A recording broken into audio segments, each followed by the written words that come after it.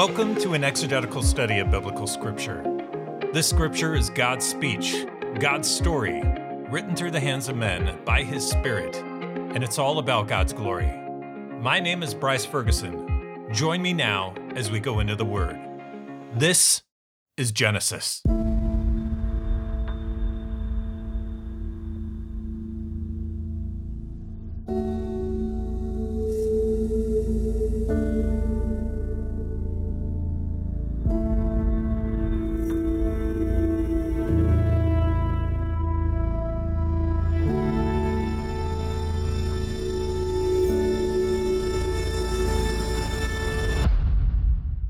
Hello and welcome together to a time of studying God's Word and learning from God's Word because it is the teaching of the Holy Spirit.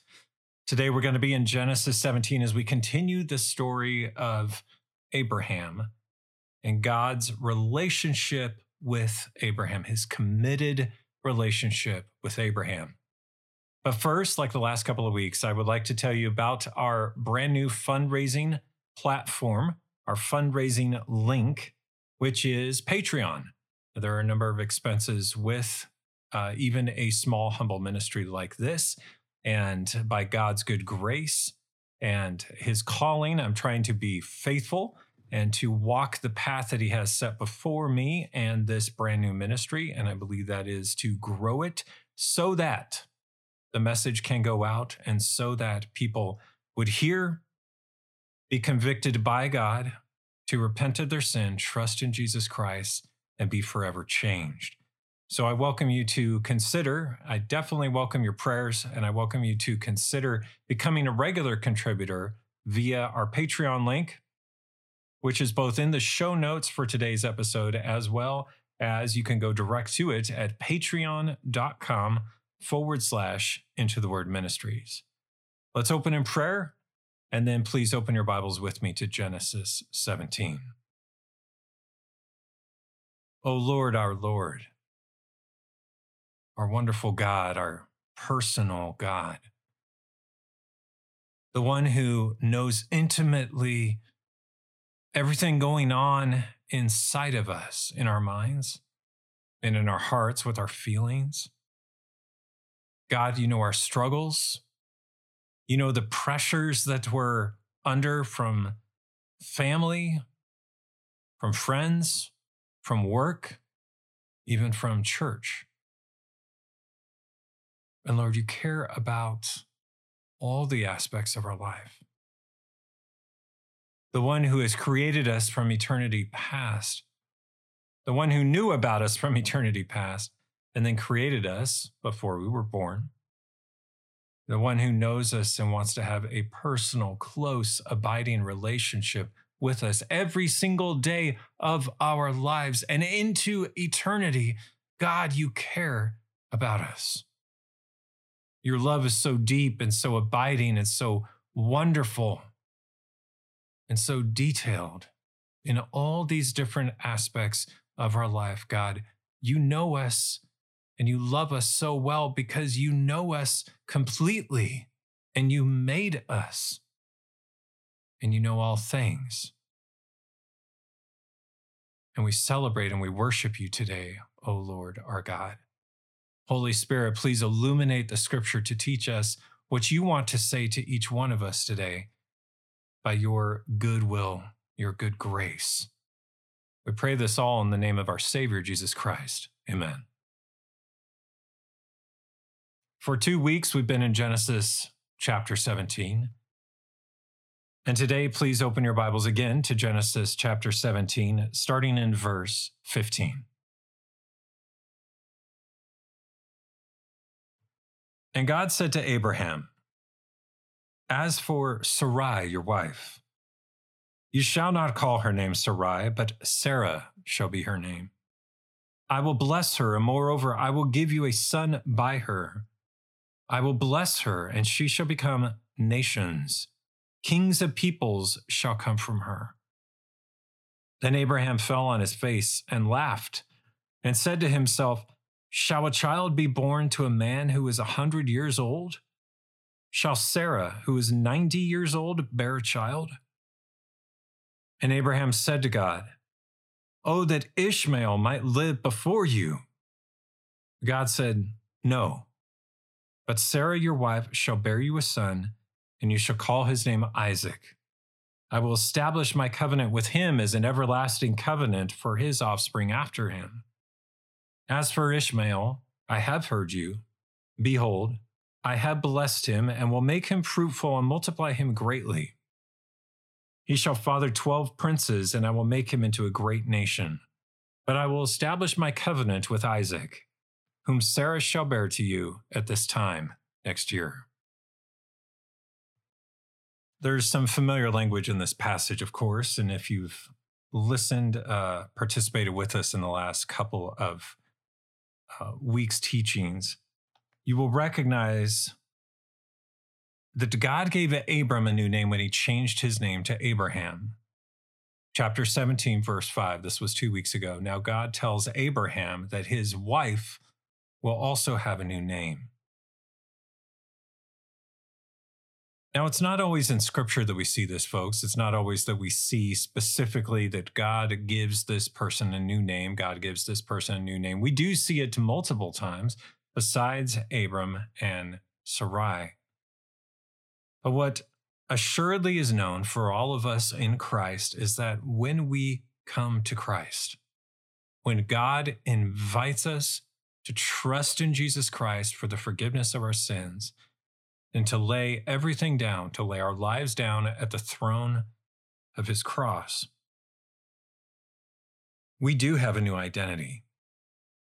It is basically as though we had a new name. It is a complete change of our lives to the glory of God. We are changed in so many ways. And this naming here of Abraham, that he would be a father of a multitude of nations, this naming for Sarai become Sarah, also representing the multitude. God is doing something here, and he's changing their names to affirm to them, you are new in me. This covenant that I have talked about repeatedly with you, this covenant which we have, Abraham, this covenant that I've called you out and I've called you to this, called you to a personal relationship with me, called you to walk before me and be faithful, to be blameless. This is your new identity. This is your identity in me. Your name shall be Abraham. And then he speaks of Sarai. He's speaking to Abraham again here in verse 16. And God speaks, how does he start this about Sarai? How does 16 start? I will bless her. God speaks kindness toward Sarah first. I will bless her. And he specifically tells Abraham again that God will give Abraham a son. How? By his union with his wife, Sarah. And as many commentaries, and you may have read, will note that both Sarai and Sarah are similar versions of the same name, both perhaps meaning princess in definition. Sarai means princess. And the presupposition is that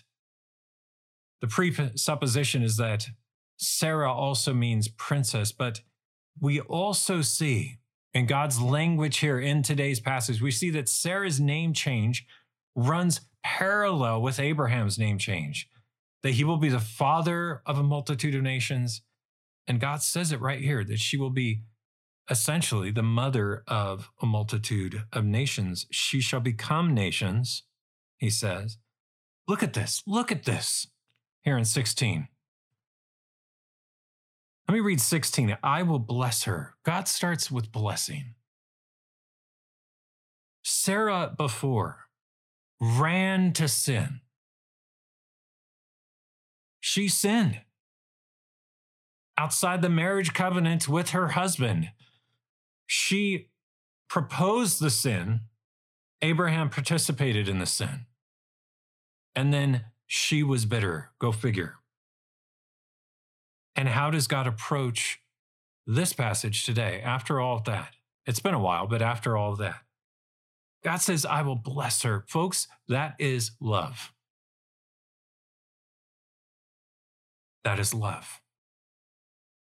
And moreover, I will give you a son by her.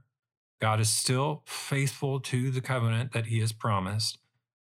And what does God say again here? I will bless her. Twice in the same verse.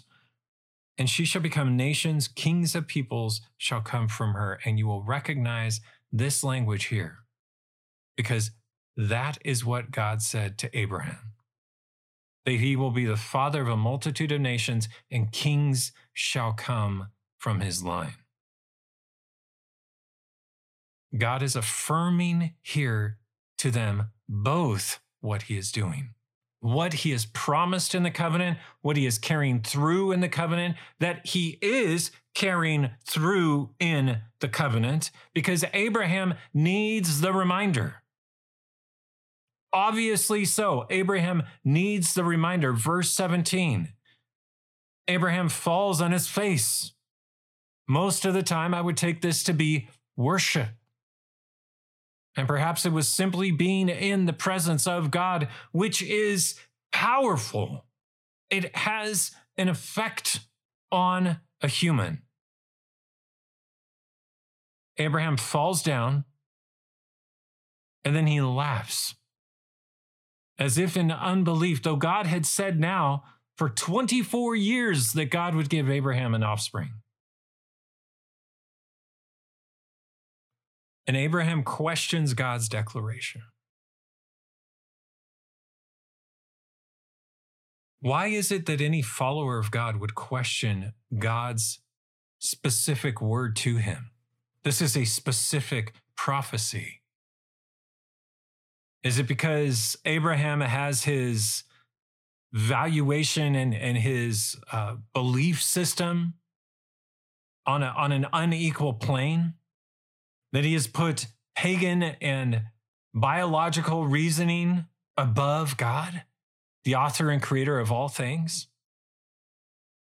And it is a sober reminder for us, believers now, today. How do we respond when God tells us something? How do we respond when we read God's word? Do we read it with a sobriety and a fervent reverence before the Lord? Do we accept it as fact? Do we accept it as truth? Do we believe that even in the mystery that we can hold on to this firmly and say, yes, God, I believe your word is true. Yes, God, your word that testifies to who you are and what you are about, your mission, about your glory, about your working with humanity through unusual circumstances. Do you choose the lowliest among men to do your work through on earth? Well, that first of all should give encouragement to all of us. That we think perhaps little of us, that how could God use someone like me? When God knows what I have done, and God knows everything, so of course he knows that, how could God use someone like me? Well, that tends to be exactly the type of people God prefers to use, because at least they understand that they are sinners before a holy God. It was the religious leaders at the time of Jesus and the religious leaders also in the Old Testament who tend to be the stumbling block before God, where God wanted to do the work through men. God wanted to do the work through the religious leaders, through the church, through those who were supposed to be shepherding and serving the church. And yet they became so conceited so concerned with how they were perceived in the eyes of the people that they took their eyes off of God Almighty. And they lost the genuine reverence. They lost their humility before the Lord. For see, you cannot be conceited and proud in your heart and worship God. You can't do both. And Abraham is on the ground. It's showing with all respect and regard a position of humility before the Lord who is speaking to him.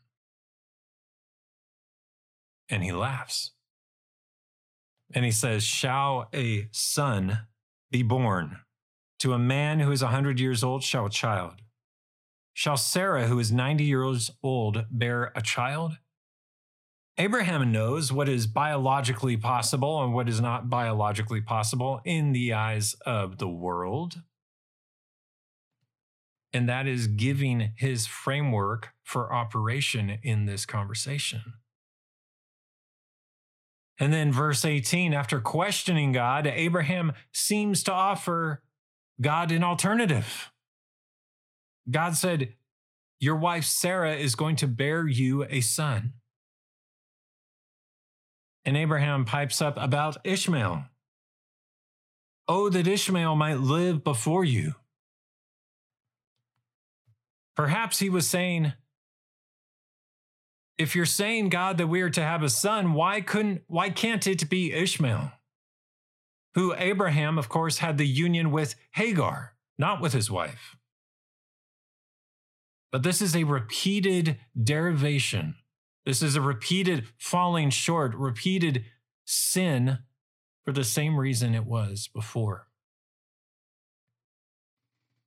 You see, God had originally promised Abraham that he would have an offspring all the way back when Abraham was 75 years old at the start of Genesis chapter 12. And then at the age of 85 to 86 years, Abraham went around his monogamous marriage covenant with Sarah, which is good and right to have a monogamous marriage, one man, one woman. This is Genesis 2. This is God's standard for marriage. And he went around that, which was not good, and slept with Hagar, Sarah's servant.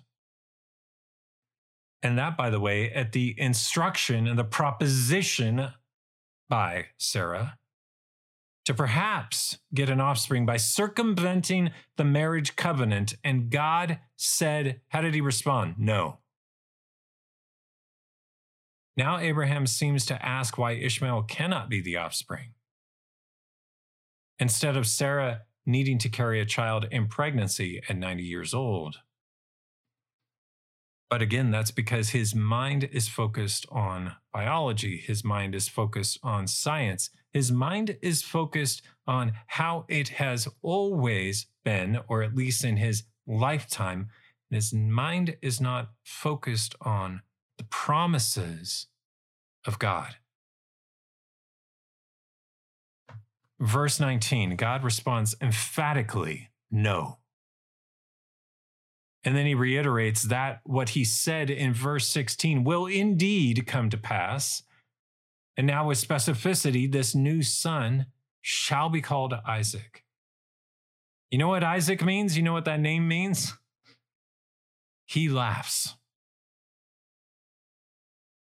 Which I think is almost a testament to how Abraham chose to respond to what God had made very clear about the prophecy.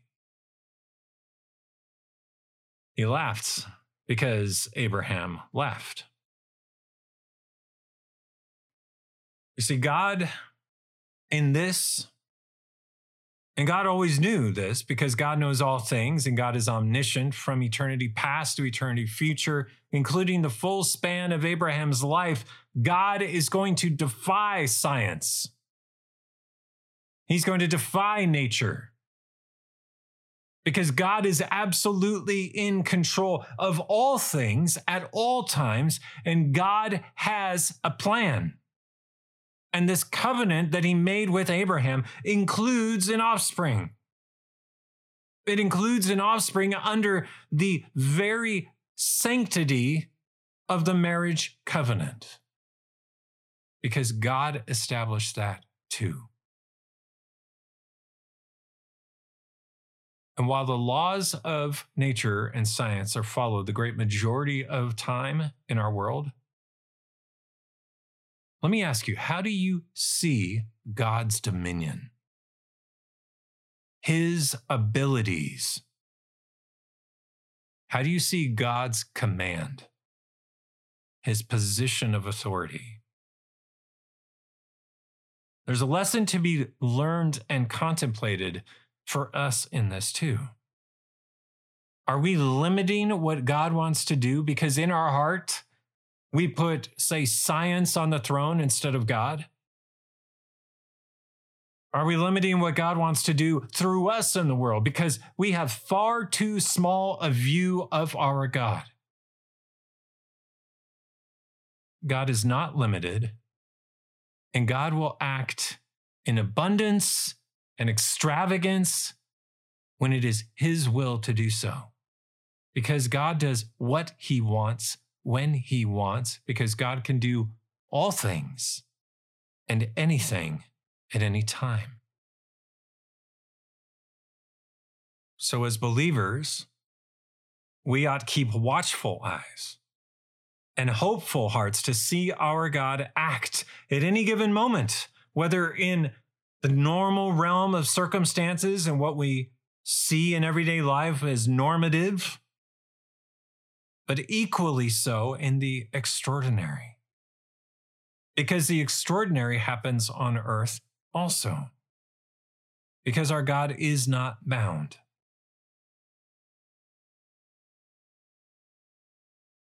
And for those who don't think of things in this way so much, how do we think of the Bible's description that Jesus will one day return in the clouds and all the world will see Him return?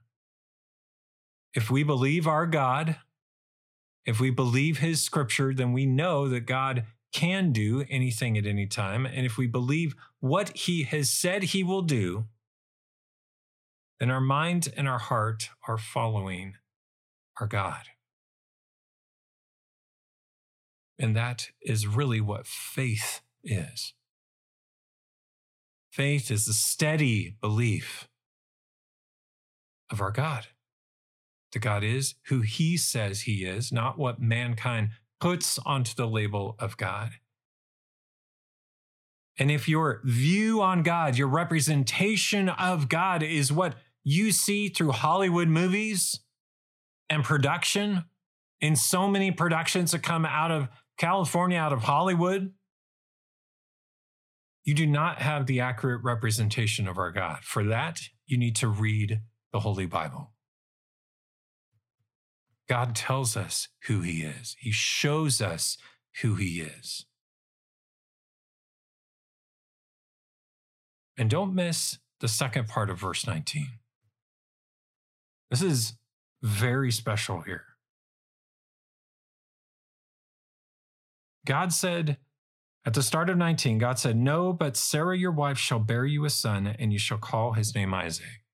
God said, no, it's not going to be Ishmael. Sarah, your son. As if Abraham needed God to spell it out, God spells it out just to make it abundantly clear. No, it's not going to be from Hagar. It's not going to be from any other woman. Your wife. The marriage covenant you have with your wife. She is going to bear the child of the promise. And now we have a name. You are to call his name Isaac. Second half of verse 19.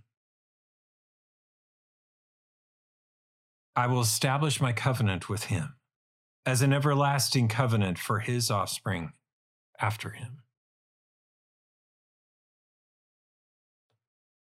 For someone who has struggled to believe that God would give him a son by his own wife, Sarah, for 24 years, Abraham went back and forth struggling with this.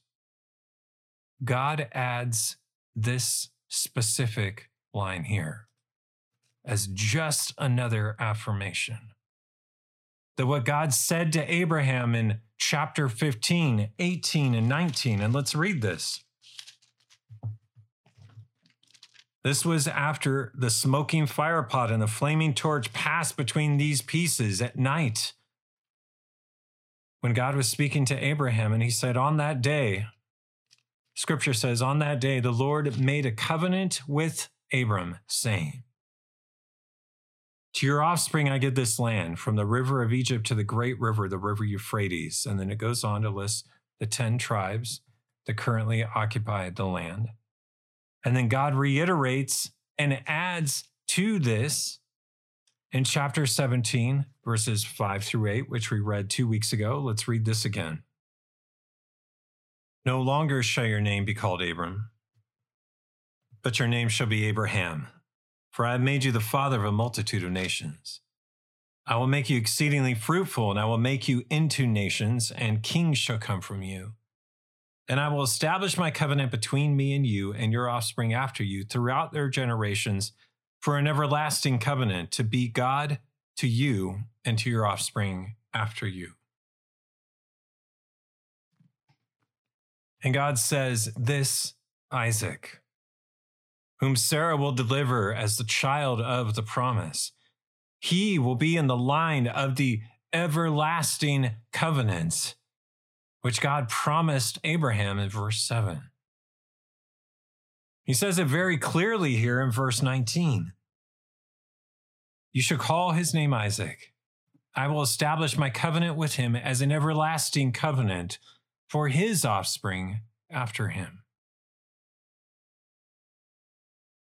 God is saying, I am the same God yesterday, today, and forever. It may have been 24, 25 years. God is the same God. The covenant is going to be fulfilled. It is being fulfilled by God, and it will be fulfilled, and it will be an everlasting covenant. Because God's covenant, as long as it is kept by the people, see, sometimes God says it is an everlasting covenant, and sometimes with different covenants from God, there are stipulations that if the people break the covenant, now we're talking about 1st and 2nd Samuel, 1st and 2nd Kings. If the people break the covenant, then the covenant will not be kept.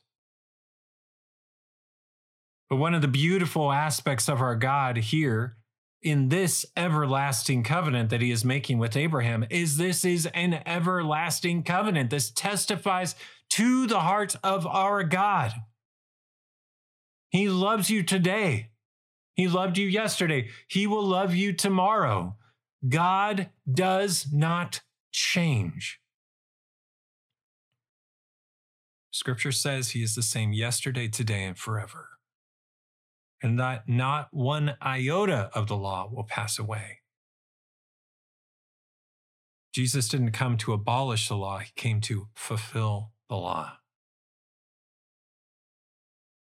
Verse 20. As for Ishmael, I have heard you. Behold, I have blessed him and will make him fruitful and multiply him greatly.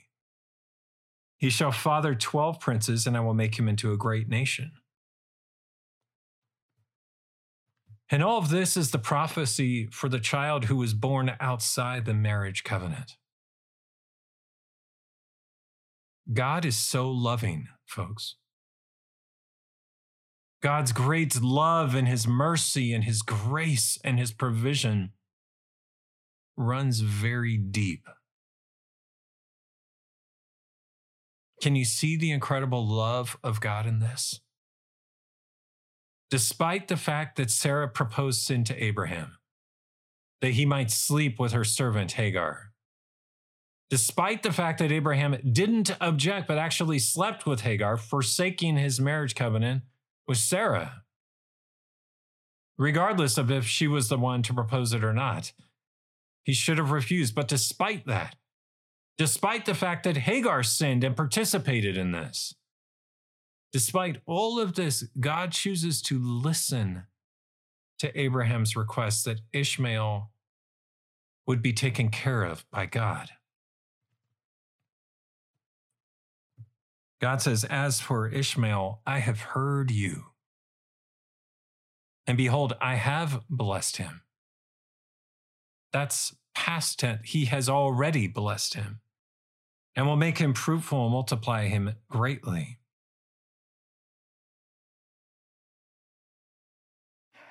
We spoke before, quick aside, we spoke before about the union that Abraham had with Hagar, and that resulted in a son, Ishmael, and that this would derivate off from the line, the covenantal line of Abraham, and that this would splinter off and become the believing line for what is today Islam. And some of these passages that we read, like this verse right here, verse 20, could be very confusing and could be very mysterious to Bible-believing Christians when they read that the Lord has blessed Ishmael in this way, and that he will make Ishmael into a nation, a multitude of nations, that he shall father 12 princes. And this can be confusing and this can be mysterious. And I've wrestled with this a bit myself as well. Here's what I think on the surface. I think that God blessed Ishmael in terms of providing for him, and that as he had said to Abraham, even though Abraham went outside the marriage covenant, though he rushed into something because of Sarah and because he chose to participate, and this was outside the marriage covenant of God,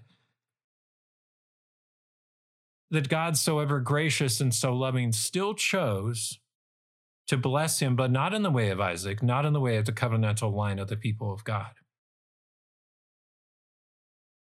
I do not believe that God led Ishmael and led his line into paganism, into another religion, into the line of Islam. I think that the people chose that.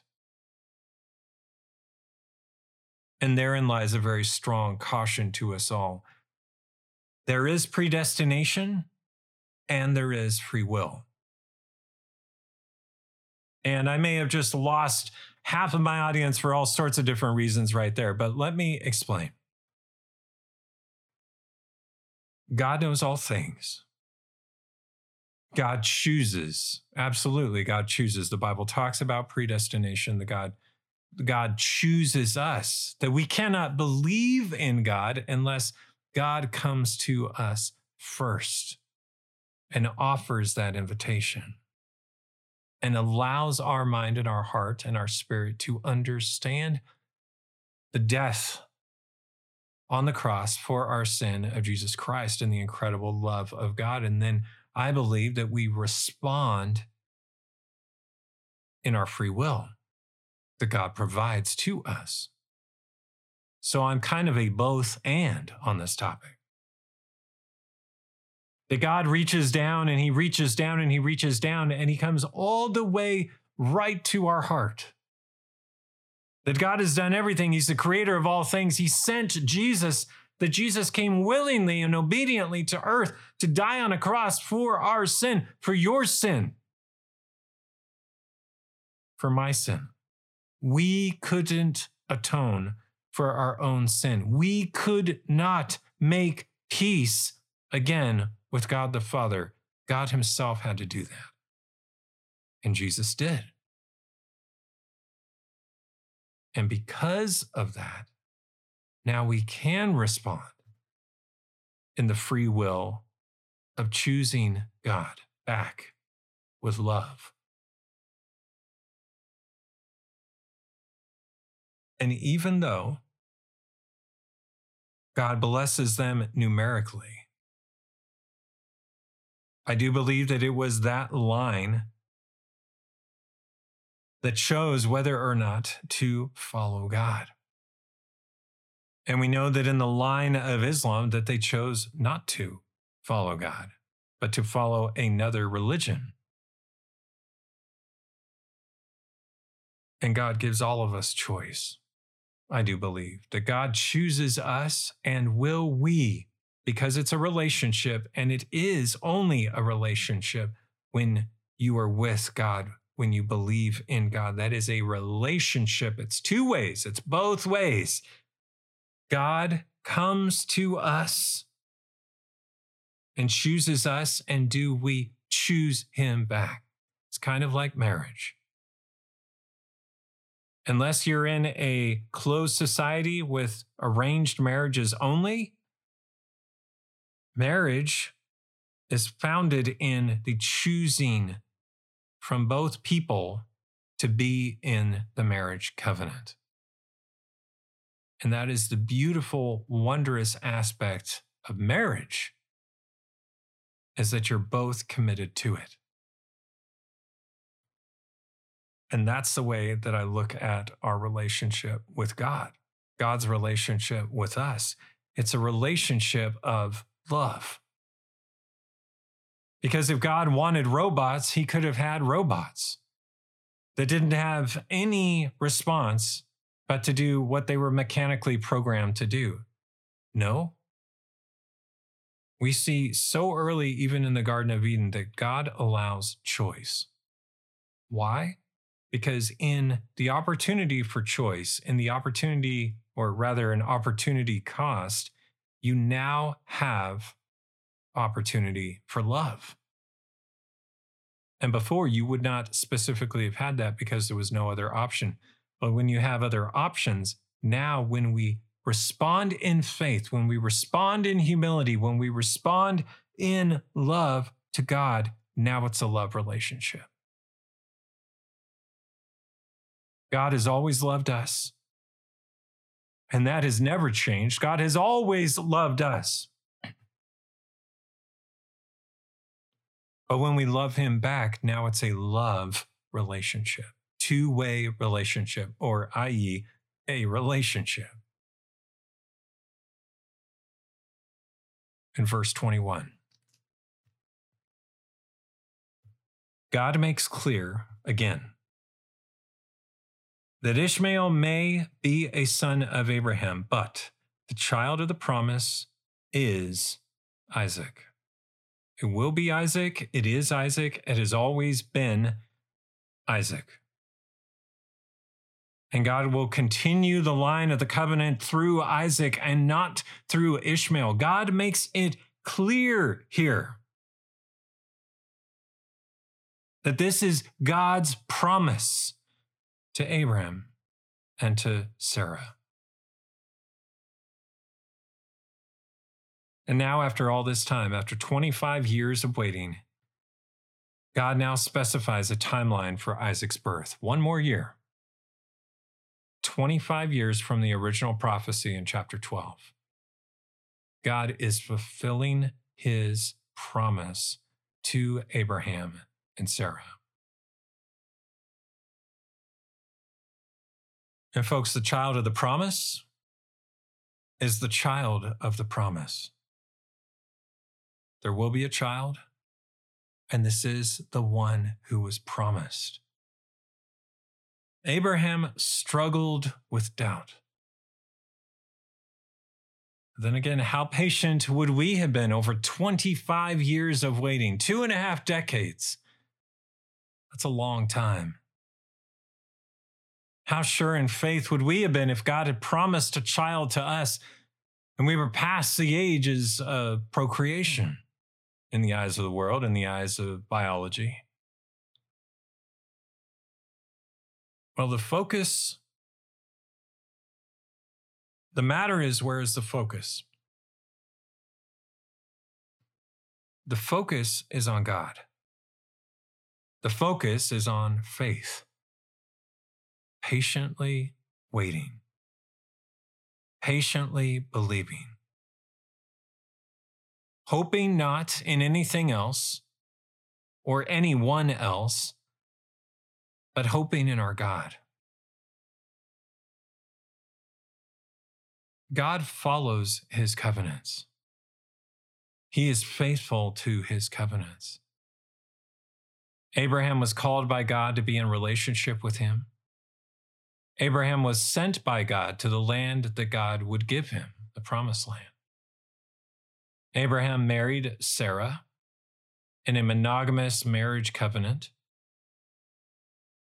until the later incident with Hagar did not go outside that. God made a covenant with Abraham, chapter 15. And God said that it would be the son of Abraham and Sarah who would be the child of the promise, continuing the line of the covenant. And to Abraham, he said, and about Isaac, he said, it would be an everlasting covenant, and to their offspring after them. God is reminding Abraham, I am steady, I am sure. When I say something, you can believe it. God's timing is not our timing, not our preferred timing. How many of you have been waiting for something for 20 years, for 30 years, for 40 years? There are some of us who have been waiting for things that long. There are some of us whose hearts ache at night as we try to sleep. And this is still a burden that we carry along with us every single day. Life is not found in this world's definition of timelines. It's not found in this world's definition of identity. It's not found in the world's definition practically of anything. But we can find all of this in our God. And we long for the day. We long for the day when this chaotic world, this world which is embracing more and more lawlessness, wickedness, paganism, evil, all sorts of evil. We long for the day when our God will return, when Jesus will return. When will that be? Guess what? Like Abraham and Sarah, originally, when he was told by God in chapter 12, we don't know. We don't know the day or the hour, and God says, be ready. Be ready. Be prepared. Be doing the work that the Father has set out for you to do. Because no man knows the day or the hour, but my Father who is in heaven alone. And our hearts long for that. And will that be a long time? Will that be 25 years? Will that be 35 years? Will that be longer? Yeah, it's likely. Do we trust and believe that Jesus is returning to take his people home? To live with him in the kingdom of heaven eternally, to be with God where there's no more pain and no more evil and no more lawlessness and no more wickedness, no more. It's going to be gone because this is what our God has promised. And we can put our full faith and hope and trust in the one who is the way and the truth and the life. The one whose name is faithful and true. He is so good. He does not give up on those whom he loves. And he loves us so greatly. Let's pray. God, I am so glad that you are the one who chooses. Because in your choosing, this proves your love for us. Your choosing brought Abraham out from the wilderness, out from paganism, and into a relationship with you. And we see that Abraham responded in faith that you called him out from Ur of the Chaldeans, and he followed you right away. He followed you, and he went with you, and he was changed by you. He still struggled with sin, sometimes greatly in sin, which would cause a rift in his marriage and a split from the line of Abraham from the covenant. But you are still faithful to your covenants, and there will still be a child of the promise in Isaac. And Isaac would have a son, and this offspring would all be part of an everlasting covenant that you make, because you are so good to your people. You are so good and so faithful to your word. Lord, when you say something, we can believe it, and we can hold on to it in the waiting, and we can be patient in the waiting, because we are confident not in our ability to wait, not in our own abilities, but our confidence is in the Lord God Almighty, who was and is to come, who is the same yesterday, today, and forever, and who is coming back to take your people home. Help us to be faithful, Holy Spirit. Teach us to rely on you, to rely on our God for all things. We pray this in the name of Jesus, our Savior. Amen. Join me next time as we continue with the end of chapter 17.